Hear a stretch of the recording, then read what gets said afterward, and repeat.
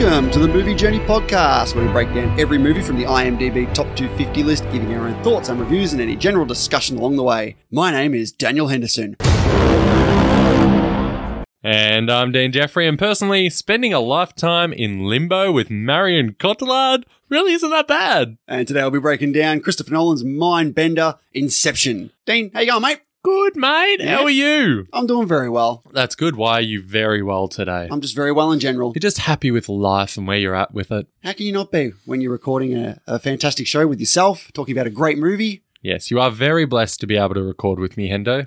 Pause for effect. And he's got nothing. I'm soaking it in. Soaking it in. Yeah. As I am soaking in your shameless admiration for me. So thank you for bringing me up to your joyous Look level at you. of very good. I'm very good too, Hendo, and that's all because of you. Fantastic. I got nothing to report. I've done nothing this week. What have I done? Saw a couple of movies. Actually, I've seen a few good movies. I mean, that just goes without saying now. I don't come into here saying, guess what I did this week? I watched some movies. Yeah, watch movies. Yeah, not much. Lots of walks along the beach, you know? Look at you. Yeah, no, it's quite good. Quite good. It is awesome to live by the beachside. Oh, it's down like here in a Australia. 3-minute walk to the beach and Nice sunny weather. It's so good. The glistening sea. Take the dog down, take the kid down. It's great. Where's the wife? She's at home with the young kids who can't walk of the course. distance I want to walk. But my eldest now, she's like really like, oh, I want to challenge myself, Dad. Can we walk this far? And how long did that one take us? I'll be like, oh, it took us an hour 20. And it's like, oh, that's a new record. Good stuff. That is good. But enough of that, Hendo. What are we doing today? Well, after our breakdown of Inception, we're going to take a look at some listener reviews for the film. We're going to look at the question of the week, which is what is your favourite ambiguous ending, which is, of course, is our top 5 as usual. We're going to take a look at the Pod v Pod 32 draft results between us and Brad and Justin from the Cinema Guys. Ooh, that'll be good. We're also going to unveil the first rounds of the Best 2010s Film Tournament. It's our last tournament before we get to the Big 8. Yeah, this is big, the 2010s. Yep, it just wrapped up, so we've got a nice collection here. So are you taking them, like you rank them and add them in based on where they sit on the IMDb Top 250, correct? As of today. As of today. Yes. So all these like brand new movies that have flopped in at the end. Right at the end. They're all in. They're in. Let's lock it in. So we got Irishman in there. Do we? Oh no. Is it gone already? We'll find out in a second. And then after all that, it's my turn to pick a film. Nice. It's been a while. Yeah. What was my last official film that I picked that wasn't restricted? I think it was Infernal Affairs. Wow. Yeah. Hopefully you do better than that. I don't know, actually. Oh God. But we'll get to that in due time. But for now... Give me the update.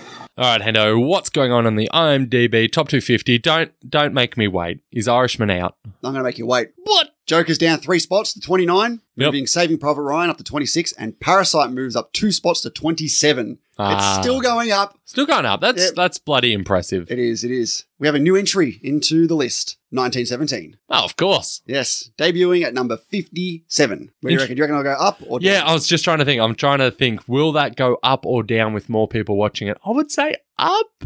Up, I would say. Well, I'm not willing to place a bet on this one because I have What do you absolutely think? no idea. Don't know. I think I'll go down. I mean, actually, yeah. Most movies go down, don't they? Not unless you're Parasite. Heyo! Yep. How'd that bet go for you? Still going up. I'm just happy. I reckon it will hit 25. It just the length it took was not what I wanted. No. We have another new entry in the list. It is Akira Kurosawa's High and Low. Debuts in the list at number 79. What year is that? Well, must be 60s, roughly 60s. Okay. Yeah. Marriage Story has dropped 17 spots to 191. Okay. So that'll get out eventually. The Irishman has dropped 12 spots to 238. Nice. Yeah. Are you celebrating that? I'm celebrating that it makes an appearance in our tournament. Yeah. That's true. One more here. Drishyam has gone down 8 spots to 242. So most likely out. Who cares? I tell you the big drops in this list. And that's it for the update this week. Sounds good. All right, before we get into Inception, just a quick reminder, we will be spoiling it from the get-go. So if you haven't, for some crazy reason, had a chance to watch it and you actually care, please stop listening. Go and watch this film. To be fair, it's such a complicated film that maybe we don't even spoil it for you. We say what the film's about and you're like, what? Yeah, exactly. Right there with you. And with that being said, let's get into Inception. What's the most resilient parasite? An idea. A single idea from the human mind can build cities.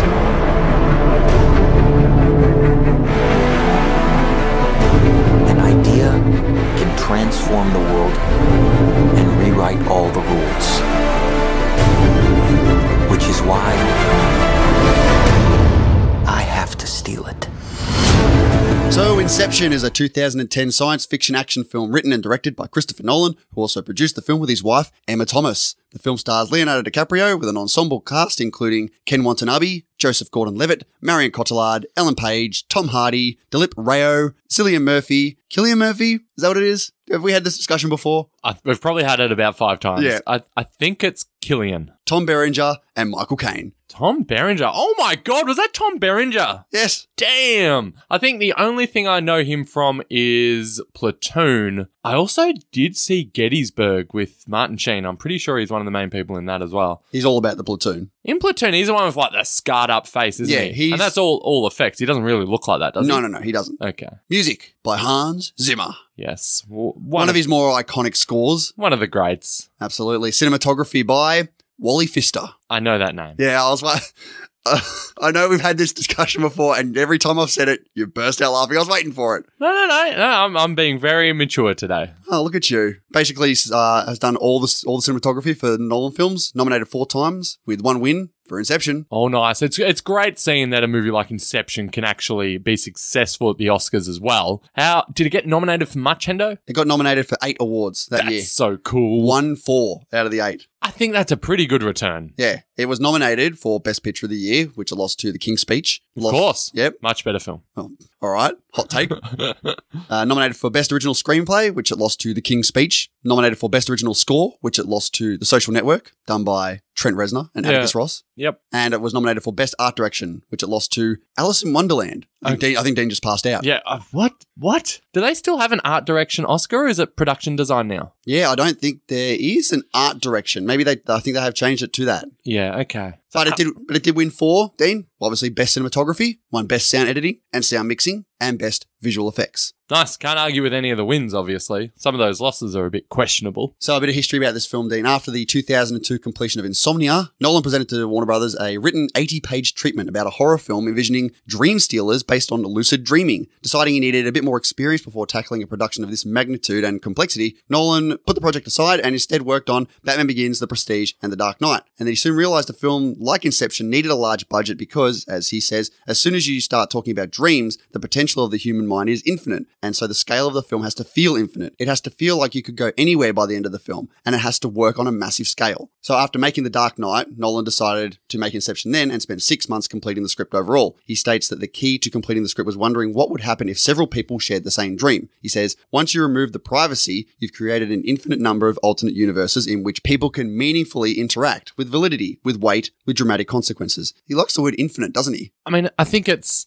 relevant because when you do dream, anything is possible. So I think it was really important for Nolan to convey that on screen, which wouldn't be an easy thing to do without coming across as, over the top. Well, he even shows it in a visual sense several times in this film, like the looping staircase. Like the paradoxes. Yeah, like the staircase is infinite, keep going and going and going. So in an interview with Entertainment Weekly, Nolan said that he based roles on the Inception team similar to roles that he used in a filmmaking team. He said Cobb is the director, Arthur's the producer, Ariadne is the production designer, Ames is the actor, Sato is the studio, and Fisher is the audience. In trying to write That's so cool. Yeah, he says, in trying to write a team-based creative process, I wrote the one I know. That is awesome. Never thought about it. Never thought about it like that, yeah? I hadn't either, but obviously it fits, and it's so much easier and more effective writing about what you know. So bravo to Nolan for putting that onto a script that doesn't come across as obvious as well. All right, let's look at some casting choices here, Dean. Tom Hardy! This is probably the first thing I've seen him in. One of the reasons why Nolan cast Tom Hardy was because of Rock and Roller. Yeah, I never saw Rock and Roller. Me neither. Hardy actually thought he cast him because of Bronson, which was out in the same year. Ugh. But when he went on set, he learned that Nolan had never seen Bronson. Probably a good thing.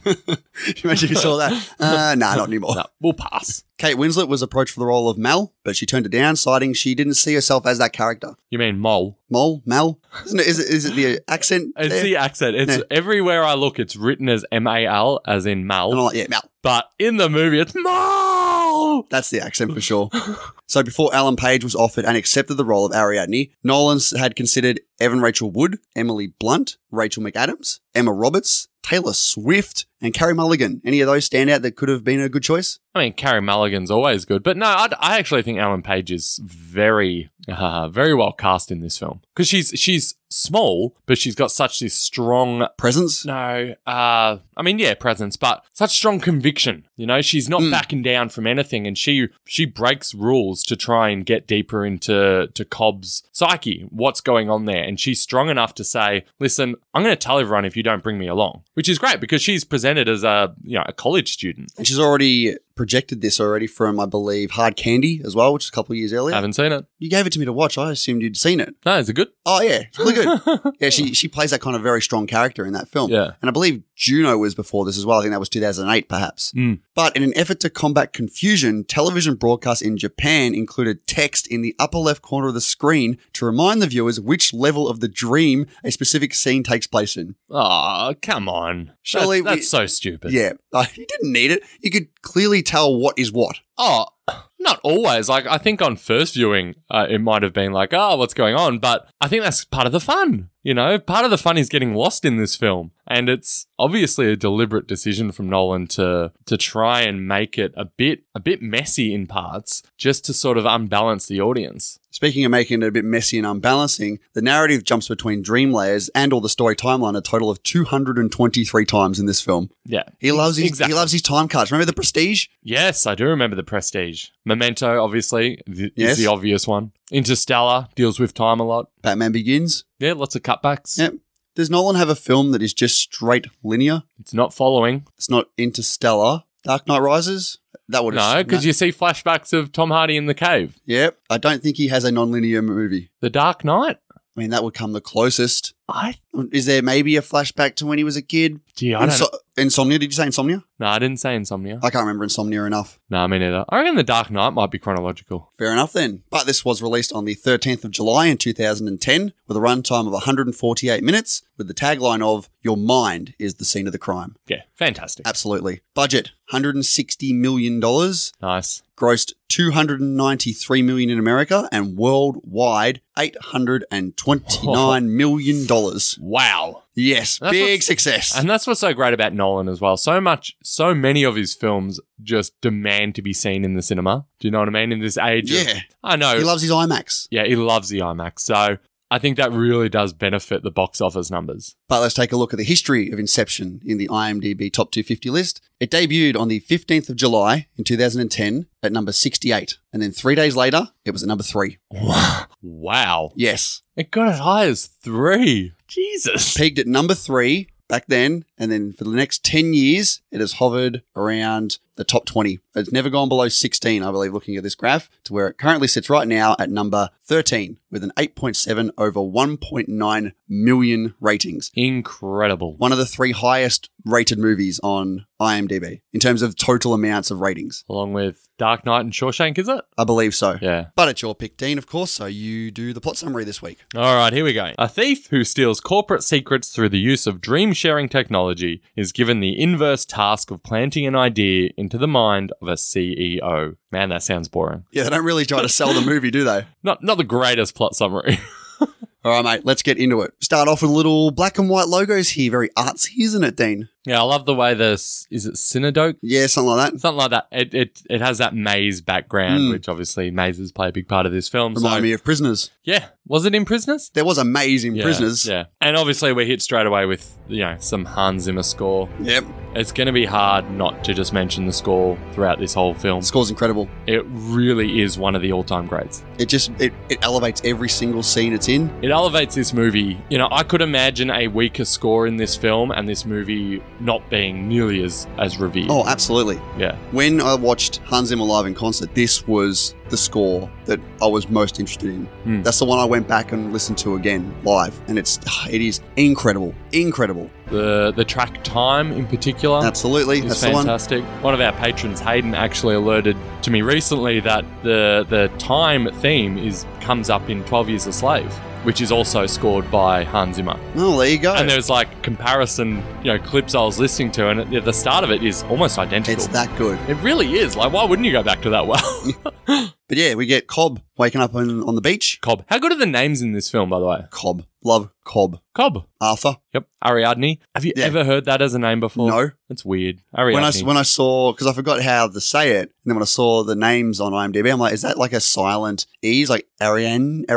Like, I don't know. Like, surely it's not Ariadne. And he's like, Ariadne. And I'm like, okay, that's actually what it is.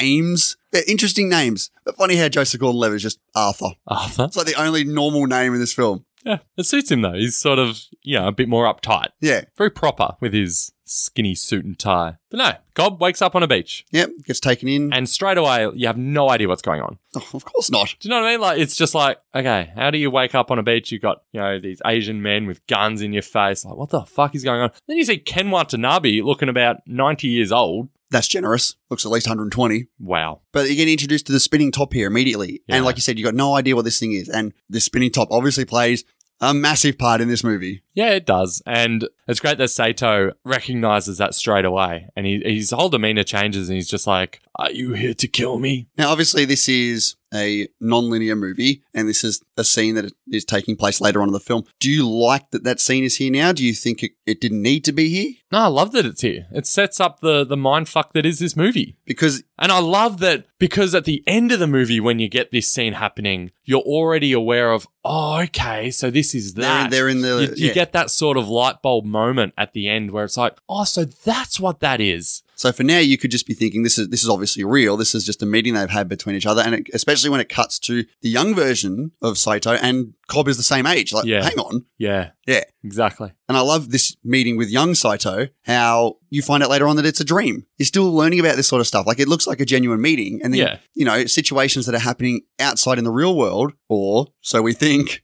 is happening in there. Like the explosions from the attack outside, you hear them in the dream. That's what I love about this film. Like obviously the levels of each dream and how every piece incorporates into each dream. Yeah. Super complicated, but it's not a film that is too hard to understand. I think it's more a film that you enjoy researching more, that you enjoy thinking about more and more, where it's not complicated in a boring sense. It's, it inspires thought. Yeah. Whereas it's not like you don't care about finding out and don't care about discovering all the sort of intricacies to this plot. You really do want to get your head around it because it's so rewarding on multiple rewatches. How many times have you seen it? Why do you think about that? This is my third. 2, 3, 4. I would say 5. Fair enough. Did you see it at the cinema? Yes. Yeah, me too. Definitely. I don't remember seeing it at the cinema, but I know that I did, if that makes sense. Yes. But straight away, this meeting with Cobb and Sato. Mm-hmm. And Arthur. Yep. They bring in the idea of a dream. And they explain straight away, like, they are extractors and they steal from people's dreams. Yeah. Like, this is this whole, they're trying to sort of set Sato up to think about something he doesn't want them to get. And Cobb keeps talking, or he tells Arthur later, he's like, did you see when I brought up like secrets and stuff? He looks straight away to the safe. We need to get inside that safe. What he's hiding is in that safe. And I love how the representation of a secret is an actual safe with the secret inside it. Yeah. But Mal pops up in the dream here. Yeah. Isn't she stunning? Marion Cotillard. Never looked better than she does in this film. Not a fan of her in Dark Knight Rises? Oh, of course I am. But there's something about her in this film. She's so mysterious and threatening. And do you know what I mean? Like, she's scary. Like, there are scenes here. There's a couple of fucking jump scares in this movie that took me by surprise. And she brings that intensity to the role that I just adore. Yeah, she's very good in this film. Like you said, she's that extra layer of complexity throughout this entire film that you got to worry about. But I didn't get this. Even still, like, it's like they're having a conversation still. Like, when Cobb sees her, they stop and talk. Like, it's not like he's trying to run away from her every single time. It's like, what are you doing here? It's like, it's still a mutual conversation there. So it's not like she's an outright villain ready to take everyone down. She's not some mindless monster that's, running around literally trying to kill them or anything. Yeah. Like, she's a representation of herself in this. She's still her, just a projection of her. But I do love that Cobb and Mal are in this room and he's like, I just can't trust you anymore. Now, can you stay sitting on this chair while I grapple down the building? I was like, whoa. Yeah, come on. What are you doing? I love how she just disappears. Yeah. But you get Cobb going all Bond here. Oh, super spy mode. Yeah. the way he fires a gun and then catches the bullet shells so they don't hit the floor and make a noise, I was like, damn, son. Because it's all dream. He can just dream the stuff that's going to happen. It's very impressive. But unfortunately, Mal rats him out. There's a lot of things to learn in this film. A lot of exposition, I guess you could say. Yeah, but it doesn't feel like exposition. No. It doesn't feel like they're just telling the audience what's going on because these characters don't know what's going on. Because it's actually happening when they say it as well. Like this point here, when they like got the gun to Arthur, he's like, you know that if you kill him, he just wakes up. He's not going to die. Yeah. Rather than looking at us saying, if they kill him, he will not die. Yeah. But then they introduce the point of pain as well. Like without, spoon feeding it to you. Shoot him in the knee and you can tell, he's clearly in pain. Yeah. And this is a great action scene where Cobb is running through and everything's falling apart around him. Yep. And he's trying to, get the documents, read them, learn the secrets. And it's at this point he sort of realizes that nothing's there. Like they're being played. Sato knows that Sato's auditioning them. Yeah, exactly. Which is like, whoa, like you think Cobb and Arthur are there to get one on him. And it's like, no, Sato has already got you wrapped around his finger. I love it how he opens up the document and there's just like big bolded parts of it blanked out. And he's like, what the hell? Yeah. It's like, perfect. And then the back and forth here of trying to wake Cobb up, but pushing him into the bath. And as he falls in the water, you just see the water coming at him. And and that shot there of him standing as the water just like explodes through the walls. Yep. Sensational. It is. But this next twist is incredible. Dream in a dream. This dream in a dream. And it's almost comical when they say, a dream within a dream, because it's so, I've heard that so much and I've heard that like parodied so much. But here it's played seriously. And when Sato, is on the carpet, he's feeling the, how soft it is. And he's that's like, how he realizes this isn't right. A dream within a dream. It's like, whoa. Awesome. And even then he's like, I'm impressed. You've passed the test. Yeah. Yep. This is here where we get basically Cobb's first spinning of the top. You can see he's on a bit of a suicide watch here as well. I didn't remember this actually, where he's got the gun to his head and he spins the top. And it's like, well, if that just keeps going, he's going to kill himself. Yep. It's like, fuck. Really ties into what happens with Mel in this film. Yeah, it does. And we are set up that, we're sort of on this suicide watch with Cobb a bit. And we learn why here to some extent. We learn what's going on with his family and we get a backstory to him. And the fact that he's able to talk to his kids is great. I think I'd forgotten that as well, that he actually can talk to them. He can't see them. Yeah. And every time you see them turn up in his dream, he just looks away like he doesn't want to, see their faces. He can't let himself get attached to those projections because he knows they're not real, and he's seen what it did to Mole. Either one. So annoying. He's seen what it did to Mal. It's really going to annoy me. Marion Cotillard isn't any better, by the way.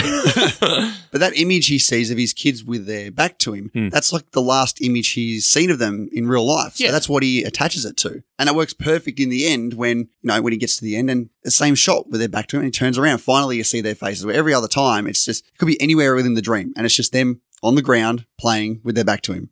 And even this here where the kids are asking, is Mummy with you? And he's just like, he's in pain. He's just like, oh, Mummy's not here anymore. She's dead. Yeah. Like, ooh. Does he say she's dead? Probably not, but... No, I think he does. Does he? I think he does mention that. Yeah. Yep. Cobb and Arthur ready to bail here because they didn't pass the dream, I guess. They didn't get the secret. So the company that they were working for are after them. Yeah. Yep. But Cobb... That's a rough industry. That's a rough industry where, you didn't do the job right. We're going to kill you. Yeah. Okay. Well, that's the world they live in. But the previous architect rats him out to Sato. Yep. And he gets done for it too, doesn't he? Oh yeah, he gets killed here. And even when they go and see Sato in the helicopter and he's just like, oh, Cobb, do you want to take care of this? He's like, nah, that's not how we do things. It's like, oh, we will then. Yep. See you later.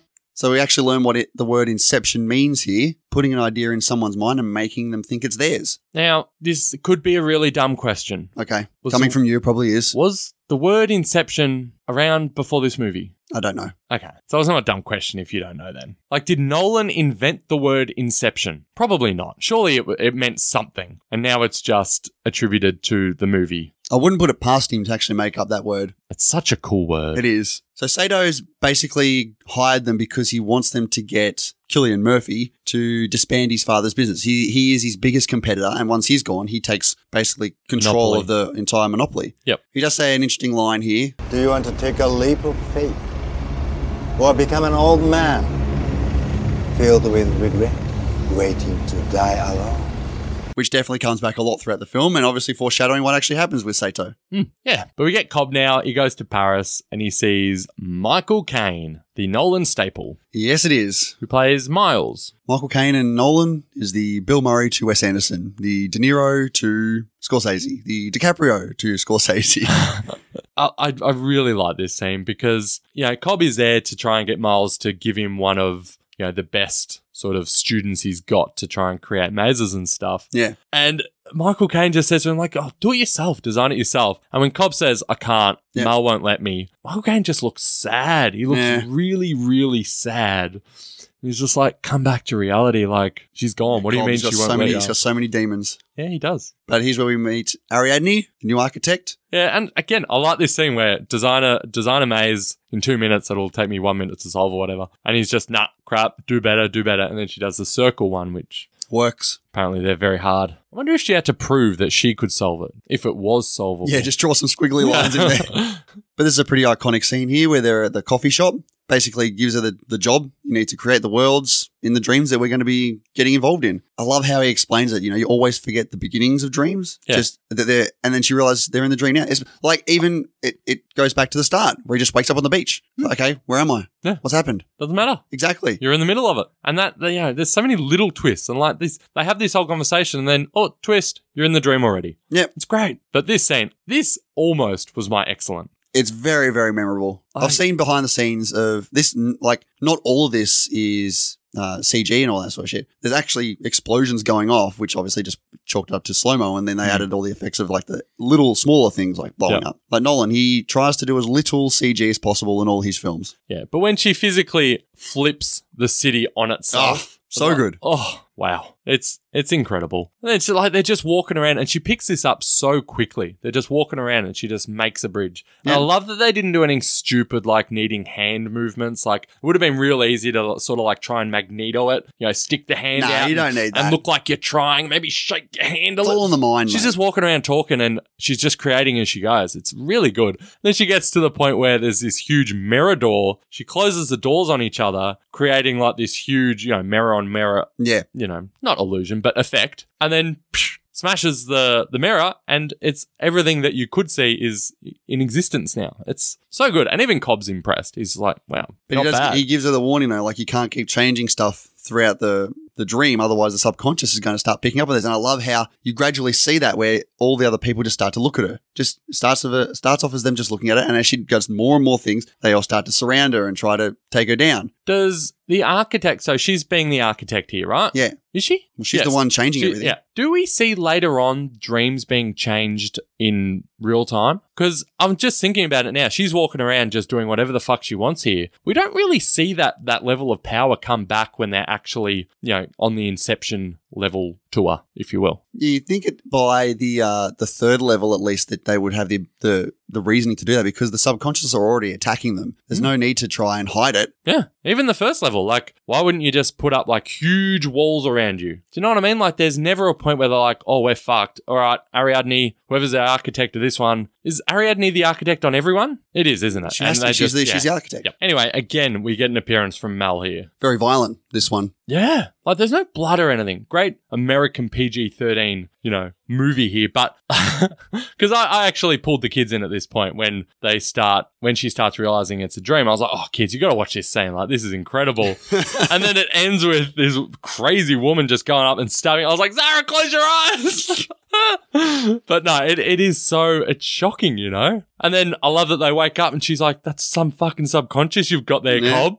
Maybe less fucks. Yeah, I don't think there is one, is there? Nah, there wouldn't be. There might be like one. It's a PG-13. They get one. Don't need it in this film. But more information for us now. 5 minutes in the real world is an hour in the dream. Which will play such a huge Everything. role later. Yeah. We've already learned that people are the subconscious. Information gets locked in the vaults. We learn more about the totems here, about the spinning top. And, Arthur has his die, his loaded die. Yep, that's right. We also learn that's why Cobb starts to freak out a little bit is because she's created a real place. Yeah. And he mentions to her, don't create a place in real life because it can alter your perception of reality. You can lose your perception of reality. You can forget which one's real. Yeah. And it's great that when she made this place, you get flashbacks of Cobb and Mel on that bridge together. Yeah. It's like, oh fuck, Cobb's been there. Yep. But no, let's get some aims Tom Hardy into this. We need a thief, a forger. I'd seen this before Warrior, but I completely forgot that like Tom Hardy was a thing, I guess, at this point. Me too. Because he's, I mean, when I watched this, I didn't come away going, oh man, Tom Hardy was so good at all. Like he's meek. But now that you love Tom Hardy, you sort of watch this and you're like, oh, he's so cool in this movie. And straight away when we're introduced to him, you get that he is sort of on Cobb's level, where we saw Inception get brought up around Arthur and his immediate reaction was, oh, it's not possible. And as soon as you meet Tom Hardy here, he's like, oh, it is possible. It's just very, very hard. Well, Arthur is the straight man, like you said. He's more towards the audience. I guess he's trying to tell us it's impossible so that when it does happen, we're like, wow, I thought that was impossible. We get a little chase scene here because the company have found him? Yes, the company that he failed to get Sato's secrets from have found him, and they want to kill him. Yep. Very publicly they don't care. In a city. I don't know, this feels like a dream. Like, this really does. And that shot, I remember the shot in the trailer actually where Cobb is squeezing between the two walls, and it looks like, the trailer made it look like the walls are like coming in on him. Yeah. Such well shot, and he gets through. I just love that. And of course, Sato's there. It's like, oh, we lost a tower, but we found another one. Well, Ames also mentions as well here that if you're going to start planning ideas, why don't you try with the relationship between Cillian Murphy and his father?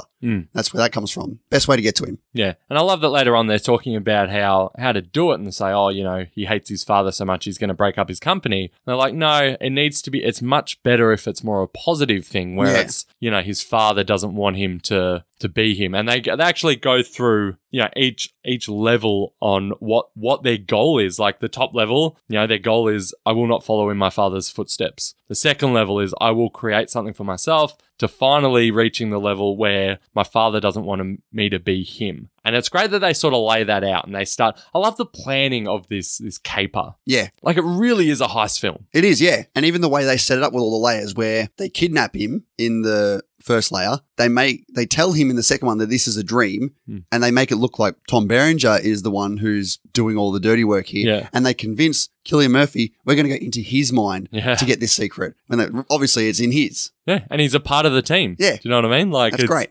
Again, making them think that it's his idea. Yeah. But here in this big section, I think there's a lot more rules and regulations. I guess we learn a lot about loops and the multiple layers, the paradoxes. My head started to hurt a little bit here. Yeah, it reminds me of the poster that you see, you know, in colleges every now and then in movies. The stairs, the upside down stairs, the shit in Labyrinth. Yep. You know, all that stuff. It's all, they froth over this. But I like how you see that loop stairs with Arthur and Ariadne. Yeah, but then it's like it's just your perception of it, and then it cuts back, and it's the way it should be, which is just they're continuously going up, which comes back later on in the stairwell when he throws the guy off. Yeah, Yusef gets involved here. They go to meet him. Here's where we learn about the sedative. Yeah, which plays a huge role, like massive. We don't know that yet, though. That's the thing. No, we don't. But when we learn that, well, you can't actually just kill yourself to get out because they're sedated, you'll be fucked. It's like everyone freaks out. And fair enough. Like part of, you know, the ability to go into dreams and stuff, the lack of risk. Yeah, there's no stakes. If you die, you're fine. Mm-hmm.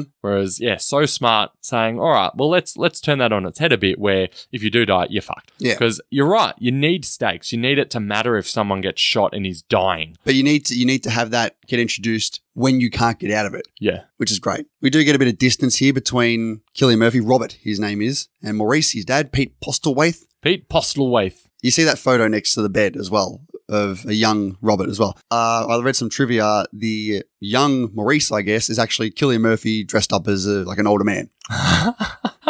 Oh, it's good. Yeah. I also like how they set up that not to show Cobb the maze so that Mal doesn't know where to go. Yeah. And again, that comes back in that last layer where, you know, Cobb's like, all right, have you created some loophole? Like, we need to get there quicker. We don't have time anymore. Yeah. And Ariadne is like, I really don't think I should tell you. And it comes, and she's like, no, there's this vent that you can get through real quick. And then straight away, Mel's there. Yep. It's like, fuck. We get a scene here where Ariadne walks in on Cobb going under by himself. Yeah. You know, and he says he's doing experiments and stuff, which was odd. He's talking to Mal. Yeah. He can't not. Yep. And this is the growth of Cobb throughout the whole film, which he, you know, obviously becomes a very three-dimensional character, and, you know, his arc gets completed later on when he finally tells Mal, like, you know, you have to go. I can't do this anymore. Yeah, when he says she's not, you know, a shadow of what she is in or was in real life. Exactly. But we do learn that the spinning top was Mal's totem, not Cobb's. We don't ever actually learn what Cobb's totem was. Now, I believe that Cobb's totem now is the spinning top. Yeah. But a lot of people say that his wedding ring is his totem. Yeah, that plays a little bit of a hint, hint, wink, wink towards the end of the film as well. Yeah, but we'll get to that. Yes. Don't wink at me, Dean.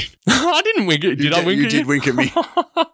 My bad. So they do some more exposition saying they need a 10-hour flight so they can settle up, and Sato buys a whole airline, all that sort of stuff. But that was a funny line. He's like, have we got a plane we can use for a full 10-hour trip that no one will walk in on? He goes, I just bought the company. It's like, yeah. All right then. Yeah, because they're like, oh, we need to buy all the first class seats, and we probably need to buy the flight attendant there. He's like, I just bought the airline. Yep, nice. Yeah, it's good. But now Ariadne walks in on Cobb's experiments again and actually joins him here. And this is where we basically learn what has happened here. Yeah. Yeah, we basically see the setup for why he has this memory of his kids without seeing their faces, because he's basically been told by this company, we need to go right now if you want to take this job. And he never gets the chance to go out and say goodbye to them. Yeah. But I mean, I do like going through the different levels of Cobb's dreams here. See the anniversary room? The anniversary room, which will play a big part, obviously. But, you know, we also get you're waiting for a train that will take you far away, that whole speech for the first time, which they do say a lot, and I do love it. But, you know,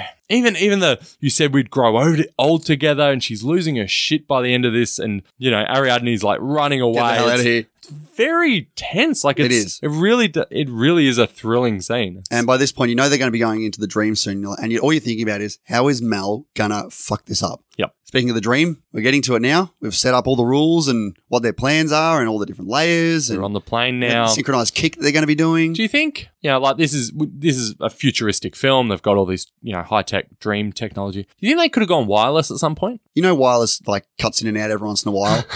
You got the cords. It's like just going to happen. Can you imagine if you were like in the dream and then the Wi-Fi goes down?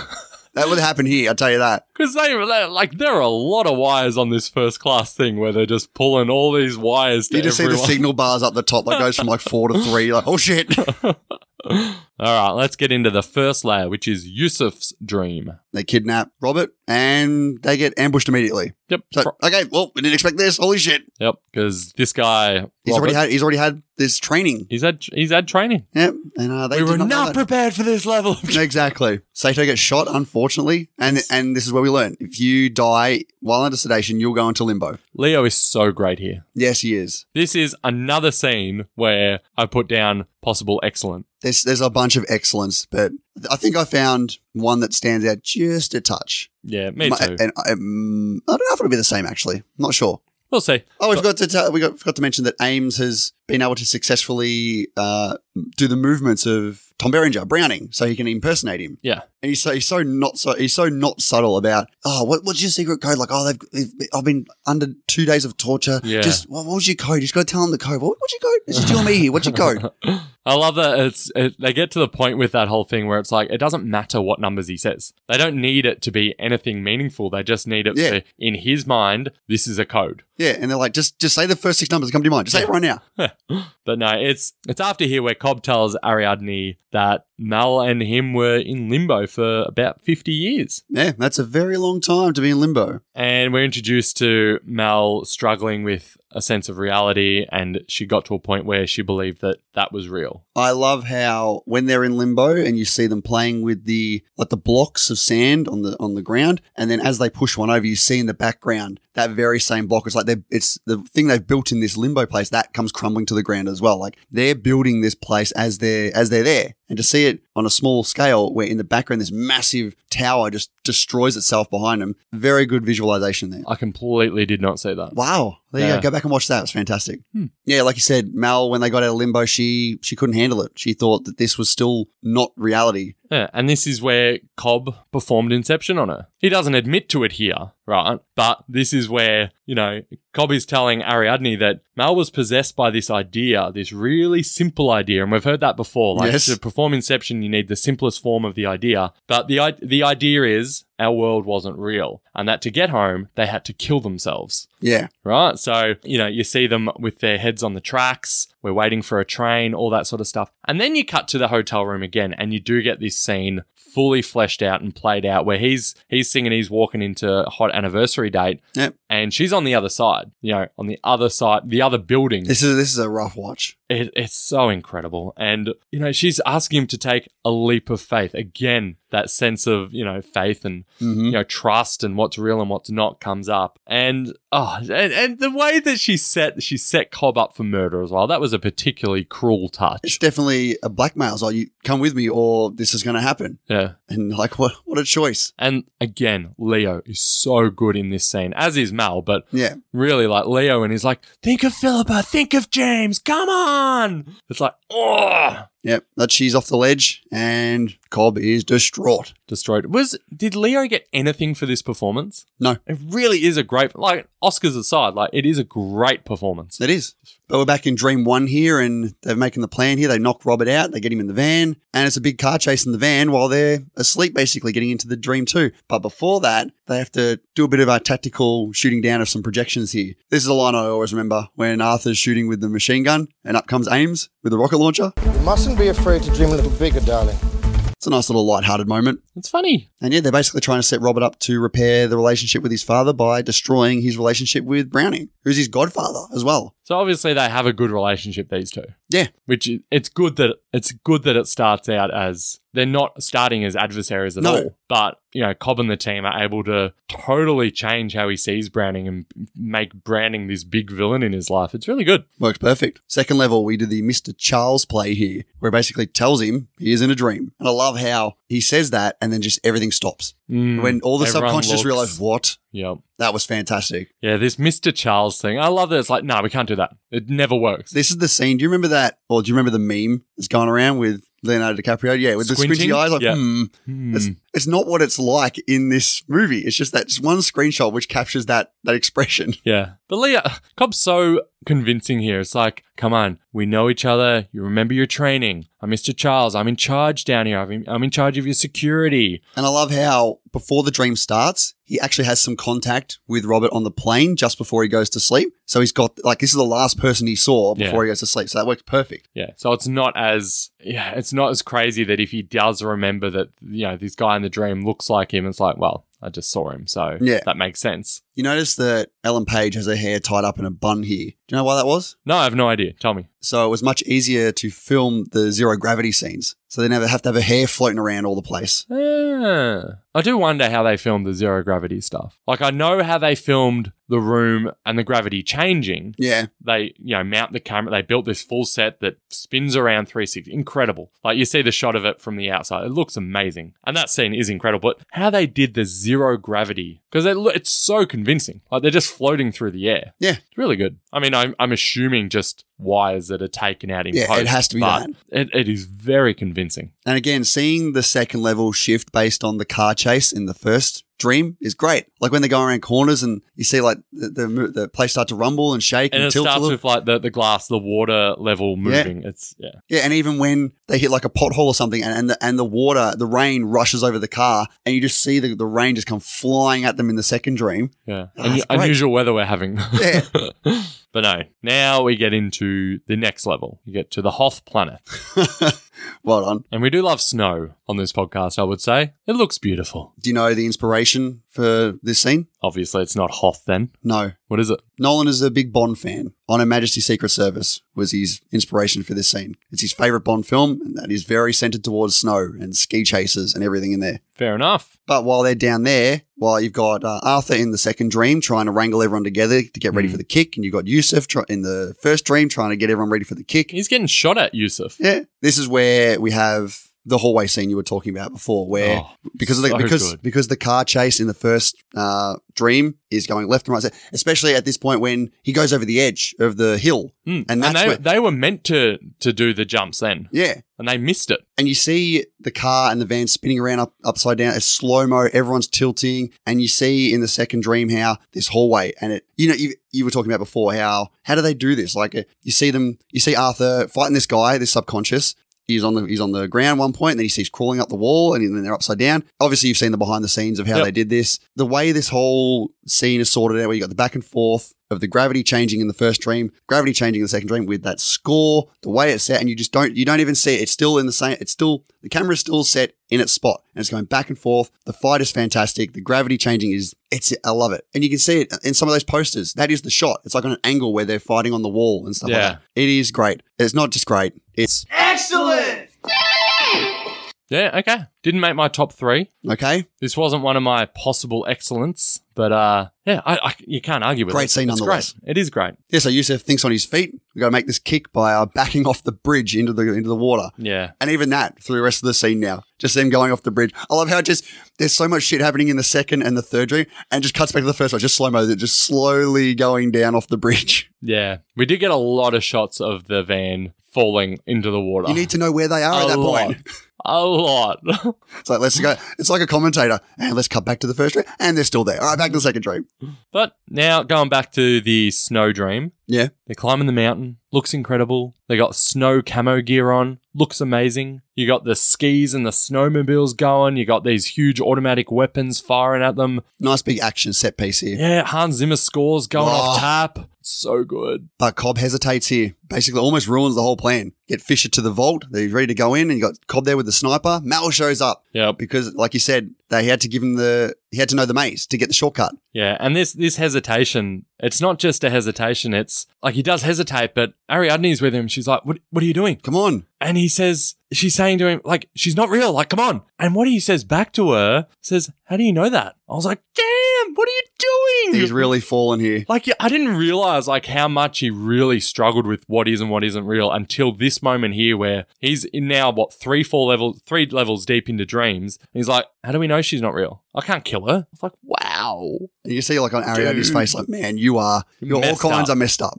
I like the use of playing the song as well when they got their headphones on to let them know the kick is coming. So get ready. At this point, Arthur has got everyone into the elevator together, wrapped them all up, and he's blown the cable. Mm-hmm. I love how he blows that cable, but it's because the gravity is just, there's no gravity. It just stays there. He's like, oh shit, okay. I need to actually get a bomb onto the back of this elevator to blow it into something. Yeah. But no, we're at the point now in the snow planet where Fisher, he's shot, he's dying, he's dead. I thought Sato was dead by now too, but he's not. No, he's definitely not. No? And that's important that he's not. Yes.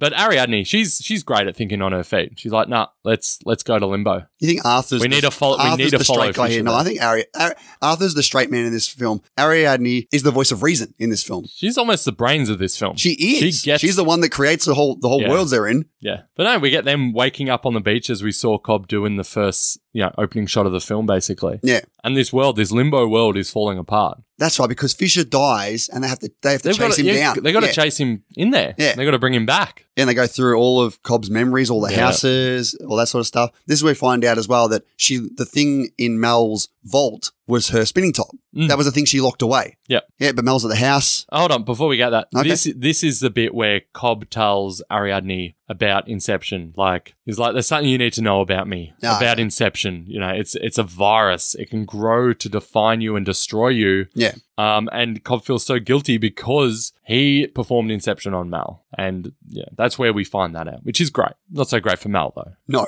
But it's good, though, because you sort of think like they're doing wonderfully in limbo, but he's like, nah, she struggled. She was lost here. She wasn't the same person. Yeah. I had to do something because she thought this was real and she was so unhappy here. But they managed to give Fisher the kick, literally, out the window. I like that scene where that feeling like you're falling, they're actually falling this time. Like it's a fair fall. Yeah.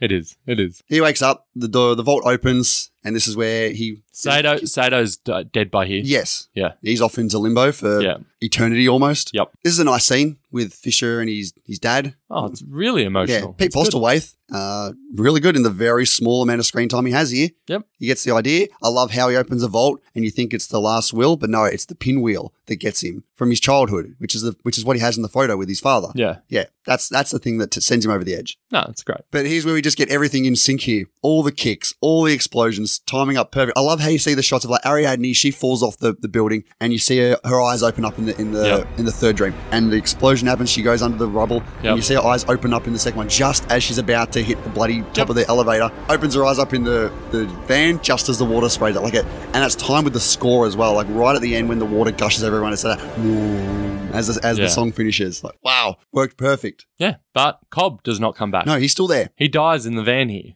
which is great because then he goes to limbo. He needs to go to limbo. Right? We need to get back to that first scene. He's gotten out of limbo, Yeah. right? And that's important. But in that time, Sato's already gone there. And because of the way time works so much slower the deeper you go, and in limbo, that even though it's so quick between, He's died like minutes later. Sato getting there and then he comes out and he dies straight away, it's been decades and Sato's now this old man. Because I sort of finished, I was like, hold on a sec, why is he so old there? But then you do start to think, you're like, okay, Time. because he's time, well done. Because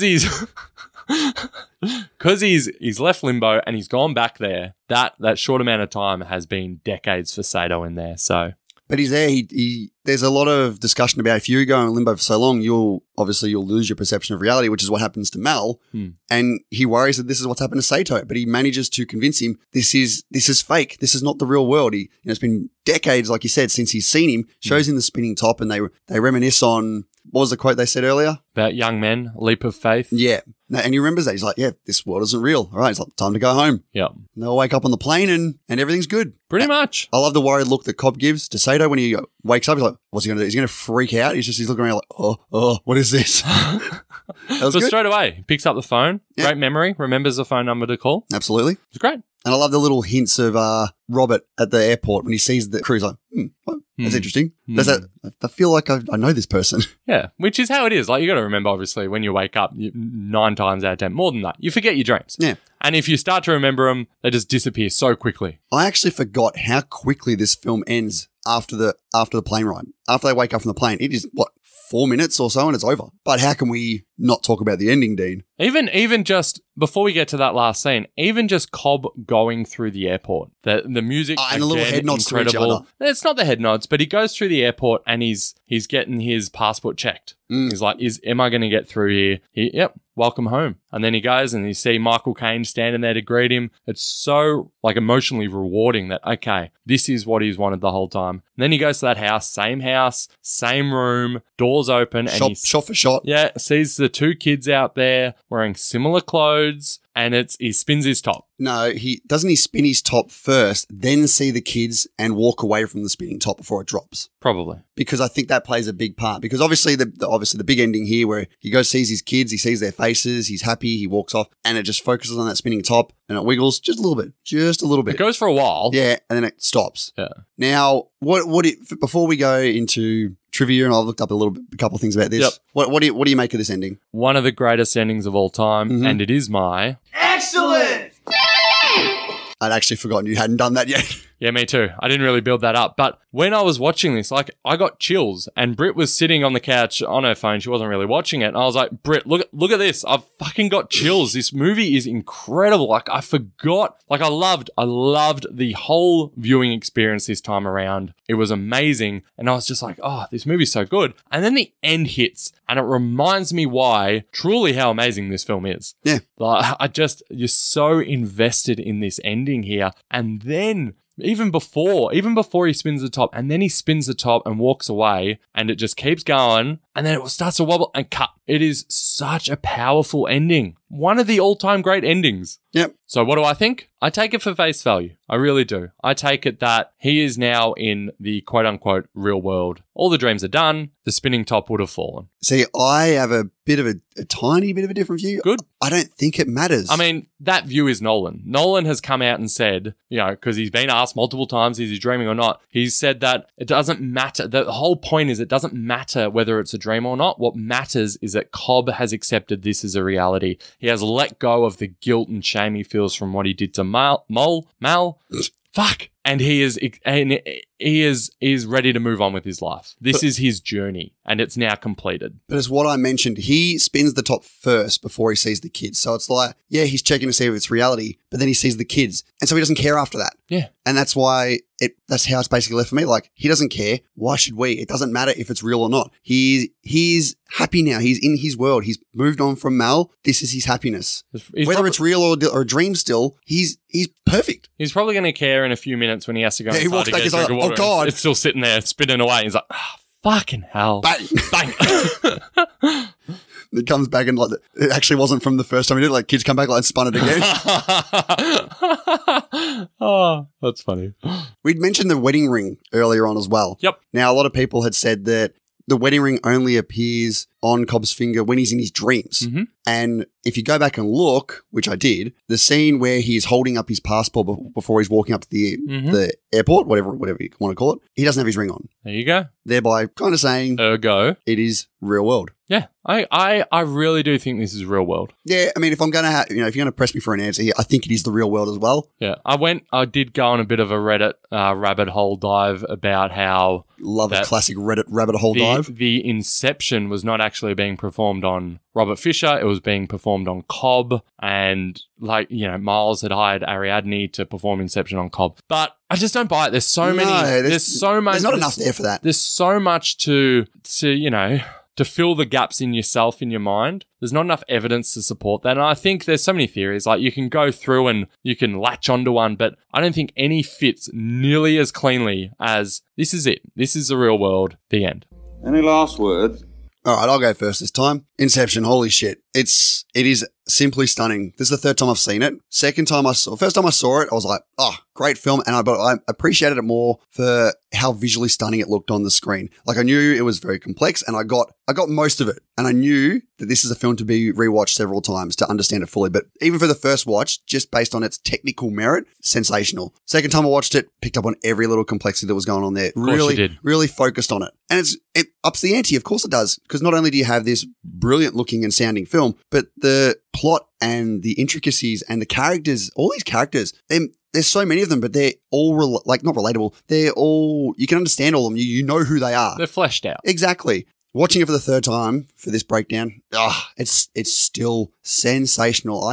It's 2 hours. Was it more than 2 hours, isn't it? Yeah. Yeah. It's pretty long. Doesn't feel like a 2 hour 20 film, I think it is. Does not feel like that at all. It breezes through. There's a certain point where it kind of feels like an exposition dump, but it's not, because there's so much actually happening that keeps you engaged. It's not just them looking at the camera going, this is what happens in the dreams and this is the rules. Things are happening as it happens. So you don't have that feeling that it's just telling you what's going to be happening coming up. When it gets into the dreams, the multi-layered universe they have set up here with the cuts back and forth works perfect. Didn't feel bogged down or confusing at any point. It was fluent. DiCaprio, fantastic in his role. Alan Page is sensational as well. Everyone else in the cast do their job. Very well done. Their characters are very great. Nolan directs the absolute shit out of this film. The Hans Zimmer score is just unbelievable. I don't know what else I can say except Amazing. Incredible. Outstanding.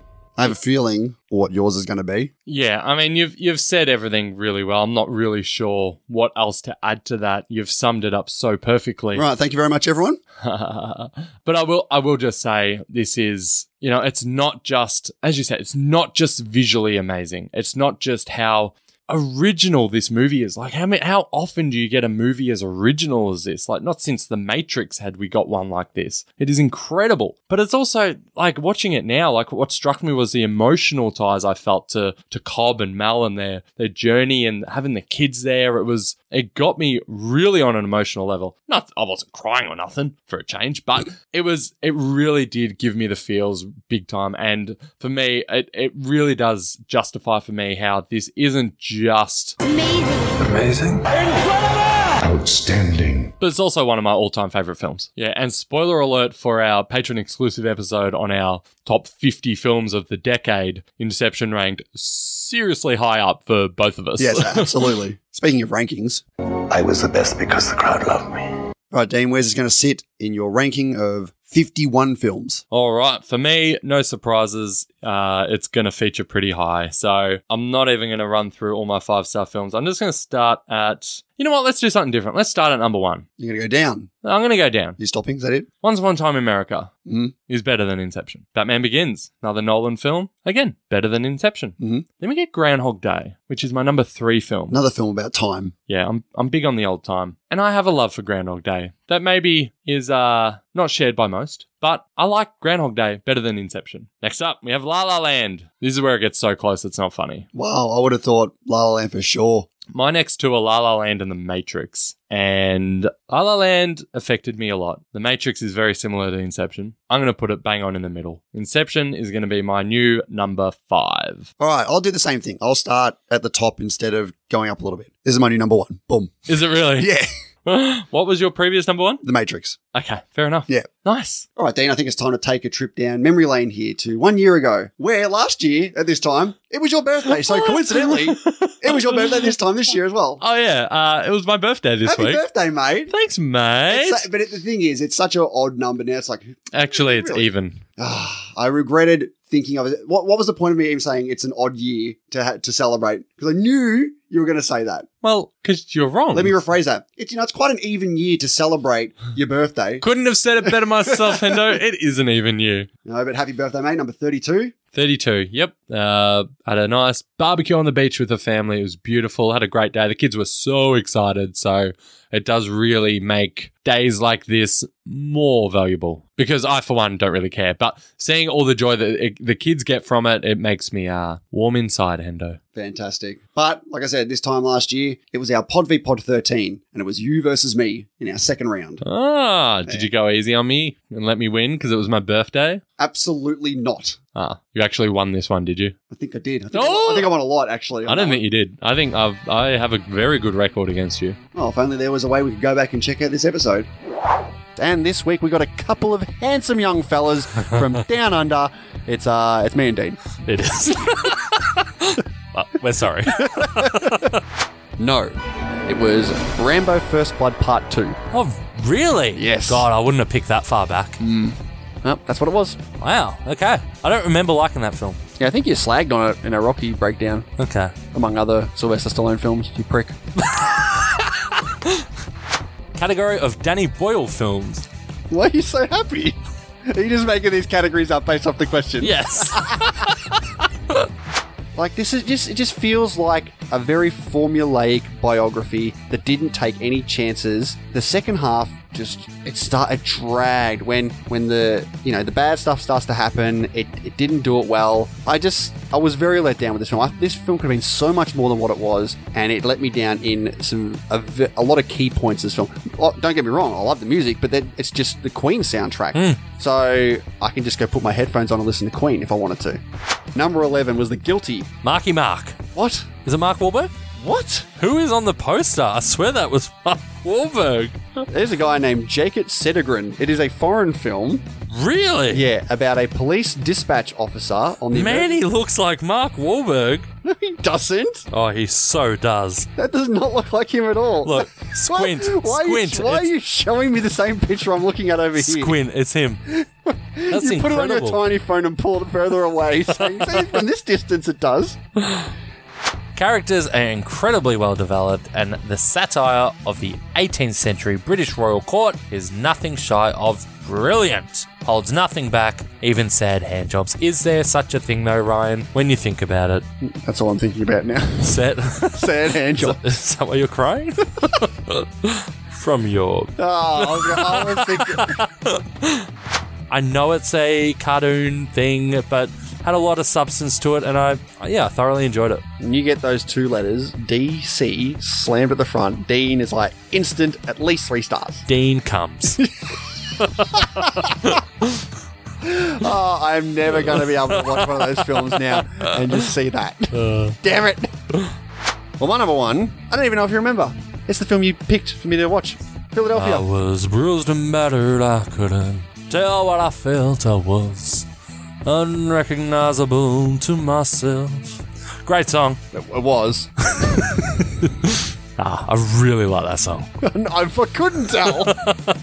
Hey listeners, we just want to take a quick second here to thank you for taking the time out of your day to come and listen to us banter on about movies and all things movie related. Yeah, it really does mean a lot to the both of us. We're always looking to improve our show and get our name out there, and there's a couple of ways you can help us. Yeah, one of the easiest ways is to just get the word of mouth out there. Let your family and friends know about the show and where they can find us, which is pretty much everywhere. Places like Apple Podcasts, Google Podcasts, Stitcher, Spotify, TuneIn, iHeartRadio, and of course, Podbean. We're very thankful to Podbean for taking on our podcast. Yeah, definitely. It's a great hosting site with a great app to go with it. Yeah, what I like about Podbean's app is you can actually comment on the episode you're listening to and it goes straight to us and we can reply back immediately. We've also opened up a new little merch store over on TeePublic. We've got a couple of t-shirts and hoodies and mugs and all that good stuff for sale. So if you're at all interested in getting a little bit of Movie Journey sweet merch, head on over there and see if anything tickles your fancy. Amazing! And if you'd like to get a hold of us, you can do so over on Twitter. Hendo controls our main handle at The Movie Journey, and I am at Deans250Journey. You can also check out our Facebook page at facebook.com/The Movie Journey, our Letterboxd pages where we keep our film diaries up to date. I am at letterboxd.com/Dino_J88. Really rolls off the tongue. And you can find Hendo at letterboxd.com/Hendo. And we also have a new Facebook discussion group. Yeah, a little listener community going on over there. Yeah, head on over, join up. We'd love for you to be a part of the discussion. Exactly. Another way to help us out is to leave a 5-star rating and review on iTunes for us. Or if you're really loving the show and want more, why not check out our Patreon, where we post another weekly show breaking down films not on the IMDb Top 250 list. Yeah, we've got over 70 episodes over there, including such classic film series like the Die Hard series, X-Men series, Mission Impossible series, as well as some notable film directors such as Wes Anderson, Edgar Wright, and even Quentin Tarantino. Yeah, that's right. There's also tons of benefits over there. Early access to our main show, patron-only polls that we put out on the regular. Yeah, exactly. You can even shape the show the way you want to by telling us what films you would like us to break down. So what's coming up this week, mate? Well, Dean, we're finally going to do the autopsy of Jane Doe. No. Yeah, surely this can't be true. Held off on it for a while to get through the Bad Boys movies, but it's here. And wasn't that a treat? Oh, yeah. But no, as you say, it is here. So, yep, I'm keen to finally talk about this film. Yeah, exactly. I'd also like to give a big shout out to our awesome new patron, Huncrio. Yeah, thanks a lot, mate. We really appreciate it. Yeah, thanks for helping support the show and joining our awesome team of patrons. Absolutely. So if that sounds like something you'd be interested in, head on over to patreon.com/The Movie Journey and check out the myriad of rewards and benefits we have to offer. All right, mate, it's time for... We may still have mail. Mail. Here it is. And this could be it. Oh. And we've got a couple of reviews here from our awesome patrons. First one here from Ben Mulverhill. Modern classic. One for the ages. Deserves all the praise it gets. Next up from Cecil Hops. The directing is so good, it took me 3 times to realise that 99% of the dialogue is explaining how the dream shit works. There's a lot of dream shit in this film. A lot of dream shit in Inception. It's a hot take, Hendo. Our latest awesome patron, Huncrio, says a very creative film with great visuals and stunning action. The only thing that lets it down is that none of the characters, outside of Leo and Marion, were very memorable to me. I disagree with that. Me too. I think they were very memorable for you, Huncrio. Next up from Chris Beardsall. I'll keep this short because every positive word this film has received is well deserved. I don't know if I can say it's a perfect film. You can. It's all right to say that. It's okay. But I sure as shit can't find any flaws with it. Without a doubt, Nolan's best. I disagree. Yeah, it's no Batman Begins, mate. The Rough House podcast says a thrilling, mind-boggling, beautiful, and very well-acted heist film. Nolan perfected his game and style here. Sure, there's a ton of exposition, but its delivery and the score managed to rope you in further, as opposed to leading to a tune-out. Plus, BLOM! Thank you very much, guys, for those reviews, but of course, we've got...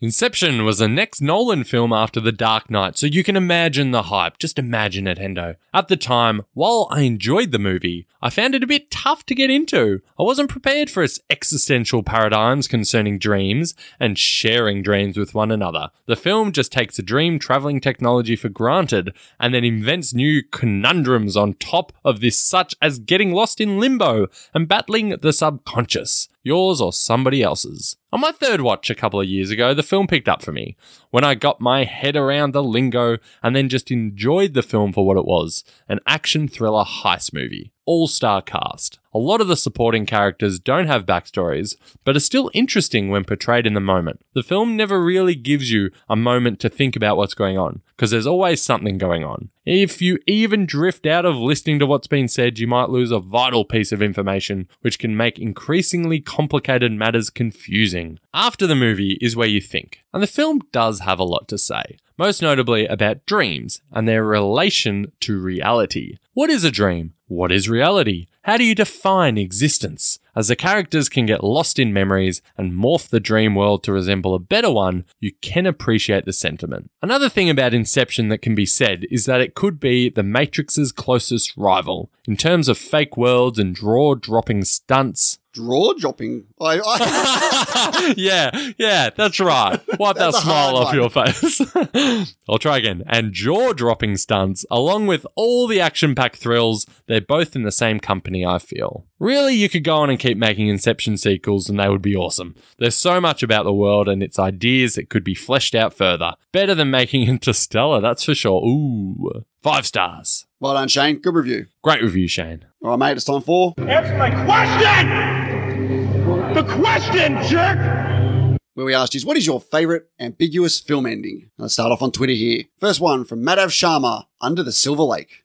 Do you know what that movie is? I do. I've seen it. I didn't like it. I don't remember the ambiguous ending. By the way, we got a lot of responses for this question. A lot of different responses. Good. Yes. Just like this next one from Sylvia Correa. Lost in translation. Now, I assume this is just in reference to what is said between Bill Murray and ScarJo. Yes. Yeah. Bad Blood Mary says Existence. With a Z. Never seen it. Never even heard of it, I don't think. Me neither. The essential films say The Lighthouse. Yep, that's a good one. I think that's a good one. I saw this a couple of weeks ago, and I don't remember the ending at all. And you're not saying much there at all. Christina says The Thing. Video Culture Podcast says The Conversation, of course. Ooh. Something to get you hyped for your conversation watch. You mean yours? Am I watching it? Oh my God. Are you kidding me? Cool. That is a new level. Well, I'm hyped for my conversation watch. Shattered Worlds RPG says The End of The Last Jedi, when you're not sure if there'll be a third movie or not. Spoiler alert, there wasn't. Oh, that's good. Rob Tyler says Mystic River. See, I don't remember the ending for Mystic River well enough. From memory, I'm pretty sure it gets wrapped up and it's not ambiguous, but that's just That could just be your interpretation. Brett Matheson says some may think it's unambiguous, but The Blair Witch. The original movie, of course. So that's the Blair Witch Project. Anthony Canzonetta says... Cancer? Is it Canzonetta? Yeah, how is it? I don't know, I thought you said cancer. Canzonetta. Canzonetta. Get a little zzz in there. Canzonetta says Parasite. Is that ambiguous? Yes, I definitely think it is. I have my interpretation of what it is, and I think that's correct, obviously, but I really think that can be opened up to interpretation. Jake Bennett says Mulholland Drive. That whole film is ambiguous. Stephen Haller says Munich. Haven't seen it. Saw it at the movies, never saw it again. Paul Sutcliffe Boardman says The Italian Job, original version. Glenn Coco says Thelma and Louise. I don't think that's very ambiguous at all. I think they live, personally. Flicks Watcher Podcast says Donnie Darko. Nice. One County Film Company says The Lobster. That's a good choice. Who the hell can make it to the end of The Lobster anyway? Me and many others. Cinema Cats. Says cats. Hopefully they don't say cats. If recent films, I would say and had hum. Wow. An and had hum reference. Is that a first for Twitter? Maybe for us. It's definitely for us. I think for Twitter as a whole. Dude, it's in the top 250. Scottish Siren says Shutter Island. Christy Andrea Tajuz says Doubt. Deliberate ambiguity is one of my faves, along with flash forwards. We really should watch Doubt. I doubt it. Ben. Damn it. Says Haneke's cache hidden. Do those words mean anything to you? Hidden means something to me. I've heard cache as well before. It's cachet. No, it's Michael Haneke's cachet. Michael Haneke's? Yes, Michael Haneke is a director. Of course. Oh, there's more. You're still going here.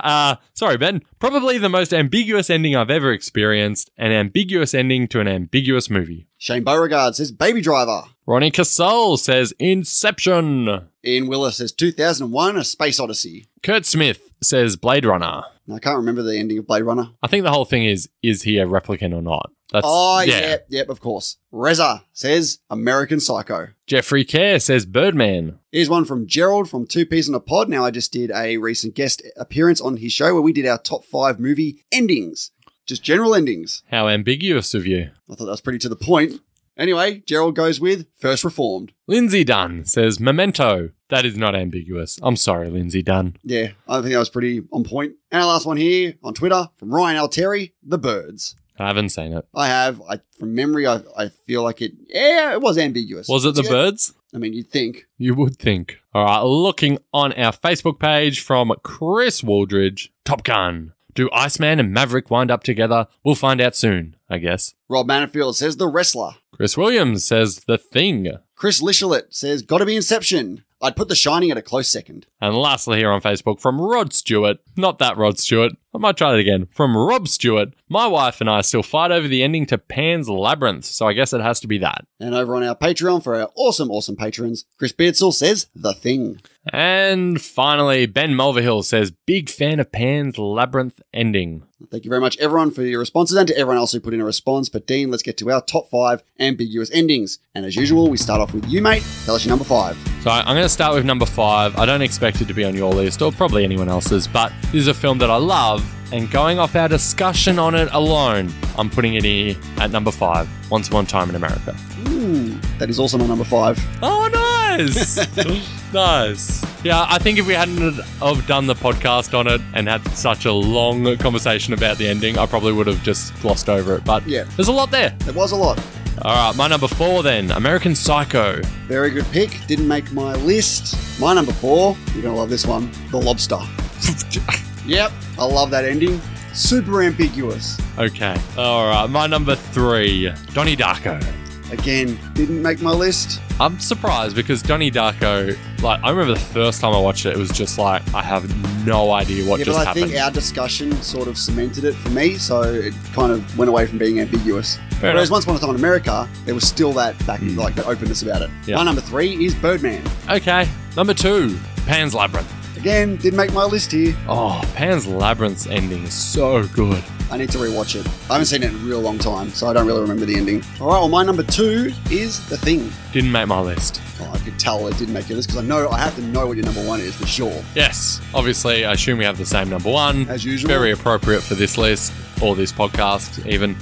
Inception. Absolutely Inception. That bloody spinning top, man. So good. All right, next week's question of the week is going to be a random one, Dean, so give me a number between 1 and 50. 32. Oh, we got a good one here. We're going to go, what is your favourite film debut? Nice. We're both masters. Who won? How did it end? All right, Dean, it's time to find out the results of the latest Pod v Pod movie draft result between Justin and Brad from the Cinema Guys in our draft on 2010's comedies. And we were Team 1, and we had What We Do in the Shadows, Bridesmaids, Deadpool, 21 Jump Street, and Booksmart. And the Cinema Guys were Team 2. They had Scott Pilgrim vs. the World, Logan Lucky, Thor Ragnarok, Guardians of the Galaxy, and The World's End. And let's take a look at some responses. First one from Nick, the Epic Film Guys. Bridesmaids and Booksmart are a force too powerful to be reckoned with. Team Movie Journey takes us all the way. From patron Glenn Davies here, this is ridiculous. I refuse to choose between Thor Ragnarok and Deadpool. I declare it a draw. JD at the In-Session Film Podcast says, any team with What We Do in the Shadows gets my vote. In Their Own League says, any team that has Booksmart in their lineup is our winner. Nice, another point for us. We Watch the Thing says, I thought there was supposed to be some contest in these things. Team Movie Journey. Matt Neglier at the Next Best Picture Podcast says, the Cinema Guys, only because I identify so much with Gary King. Cinematic Adventure says Team Movie Journey has the best comedy of the decade while the rest are just average, while Team Cinema Guys has 7s and 8s throughout. So Team Cinema Guys. The Roughhouse Podcast says, it's not even close. Team Cinema Guys has Scott Pilgrim, Ragnarok, Guardians, and the supremely underrated Logan Lucky. Murderer's Row of comedy right there. And The World's End. Nerd Lantern of Sector 2814 says, Team Cinema Guys, by a few hairs. Both teams have 2 movies I love and one I've never seen, but Team Cinema Guys has one I like a bit more than the other. Stephen Keller says, Team Movie Journey had the overall better movies, but Team Cinema Guys wins because of Scott Pilgrim. Damn it. Josh says, there isn't a bad movie in the bunch, but Team Cinema Guys wins it for me. John Mueller says, Team Cinema Guys, Secret Weapon, Goldblum. Fair enough. And the last one here from Give Missing Link, the Oscar. Bridesmaids and Booksmart should have been with Scott Pilgrim, but I understand, so I'll vote for Team Movie Journey from me. All right, thank you very much, everyone, for your responses, but let's take a look at the results. 94 votes later. It was very close. Was close. 53% to us. To us. Lovely. So we win. We do, in a 2-1 victory. So commiserations, Brad and Justin, put up a good fight. But especially in that first round. Oh boy. There's this tournament. Let the tournament begin! All right, Dean, it's time to find out the first couple of matches in our best 2010s film tournament. We have 50 films in this one. Nice. And because of the uneven brackets here, we have a couple of films that have already made it into the second round. So let's take a look at the first 9 matches in the first round here. First match here, we have Gone Girl against Hacksaw Ridge. Good matchup. I think I know what'll win there, though. Next up, we have The Hunt against PK. Think I know what will win there too. What the fuck is PK? Something we'll have to break down eventually. Is it Indian? Most likely. Most likely. Same situation here. Toy Story 3 against Drishyam. Ooh. Then we have Inside Out against Rush. I like both movies very much. I do too. feel like one's going to destroy the other, though. We have a 2017 battle here. 3 billboards outside Ebbing, Missouri against Logan. Ooh, now that could be close. Could be. Next up, we have your favorite movie, Klaus, against the Grand Budapest Hotel. Wonder if recency bias will give Klaus the upper edge here. Highly unlikely. Insondies against Gangs of Wassapa. Oh, dear. Next up, Shutter Island takes on Prisoners. Ooh, interesting. And our last match here, we have Green Book against The Handmaiden. Interesting matchups in our first batch of matches here. They are. That's the trailer right there. All right, mate, I've got 2 trailers to talk about this week. I don't have much to say about either of them because I'm not hyped about these 2 films at all. The New Mutants. You've heard about this film, been in production for a fair while now. Yeah, apparently Kevin Feige wanted it to be a horror. No, they were going to make it a horror film and he stepped in and said, no, don't. Yeah, the trailer still makes it look like a horror film, but the original one, not as much as the original. The original trailer from last year made it look like fucking terrifying. They've really watered it down here. I am not keen for this film whatsoever. The other one, Birds of Prey, the new Harley Quinn film. Do you know the full name of this film? The something Emancipation of One Harley Quinn or something like that. Yeah, something like that. Who cares? It looks shit. It just looks all over the joint. And I'm, after Suicide Squad, I'm not really anticipating anything. This looks worse than Suicide Squad. Well, have you seen something about this? No, but I've seen the posters. Oh, the poster looks ridiculous. They're terrible. Yeah. The trailer, it looks awful. It really does look like another Suicide Squad film. Not anticipating this one at all. Which is why we'll do a bonus episode on it. So, what's next? All right, it's my turn for a film. Now, I wanted to try and go and find a notable director that we haven't done. We've done a fair amount of big name directors that are on the list, but there was one that was really passing us by, and that is Mr. Hayao Miyazaki. God. Yeah, haven't done one. So our first Hayao Miyazaki film we're going to do is My Neighbor Totoro. Okay. I saw this last year, I think. Oh, really? I didn't think you saw it that recent. Yeah, it was pretty recent. Okay. Well, this is going to be an interesting one. It will be. It'll be a different viewing experience for me, I have no doubt. Second anime of the breakdown list. Let's see if it's as good as Your Name. It won't be. No chance. And that's going to do it for this episode. It was awesome having a chat to you about the lovely Inception. Wasn't it? Now for next week, we're back with Pod v Pod 33. We're going to have another awesome guest on for a good battle. And then after that, it is our top 20 films of 2019. We've still got a couple more films to see because we like to try and get as many in as possible. I think late January is where we can cut it off for, the films we need to see. I think so too. Most of the releases have come out in Australia by then, so we're able to see them. And we like to classify those as 2019 films because it's technically what they are. Yeah. Plus, I personally like to keep it in line with the Oscars as well. Yeah, good point. So there's that. But that's in a couple of weeks' time. So thank you very much, everyone, for checking out this episode. And we will see you next week for Pod v Pod 33. Bye.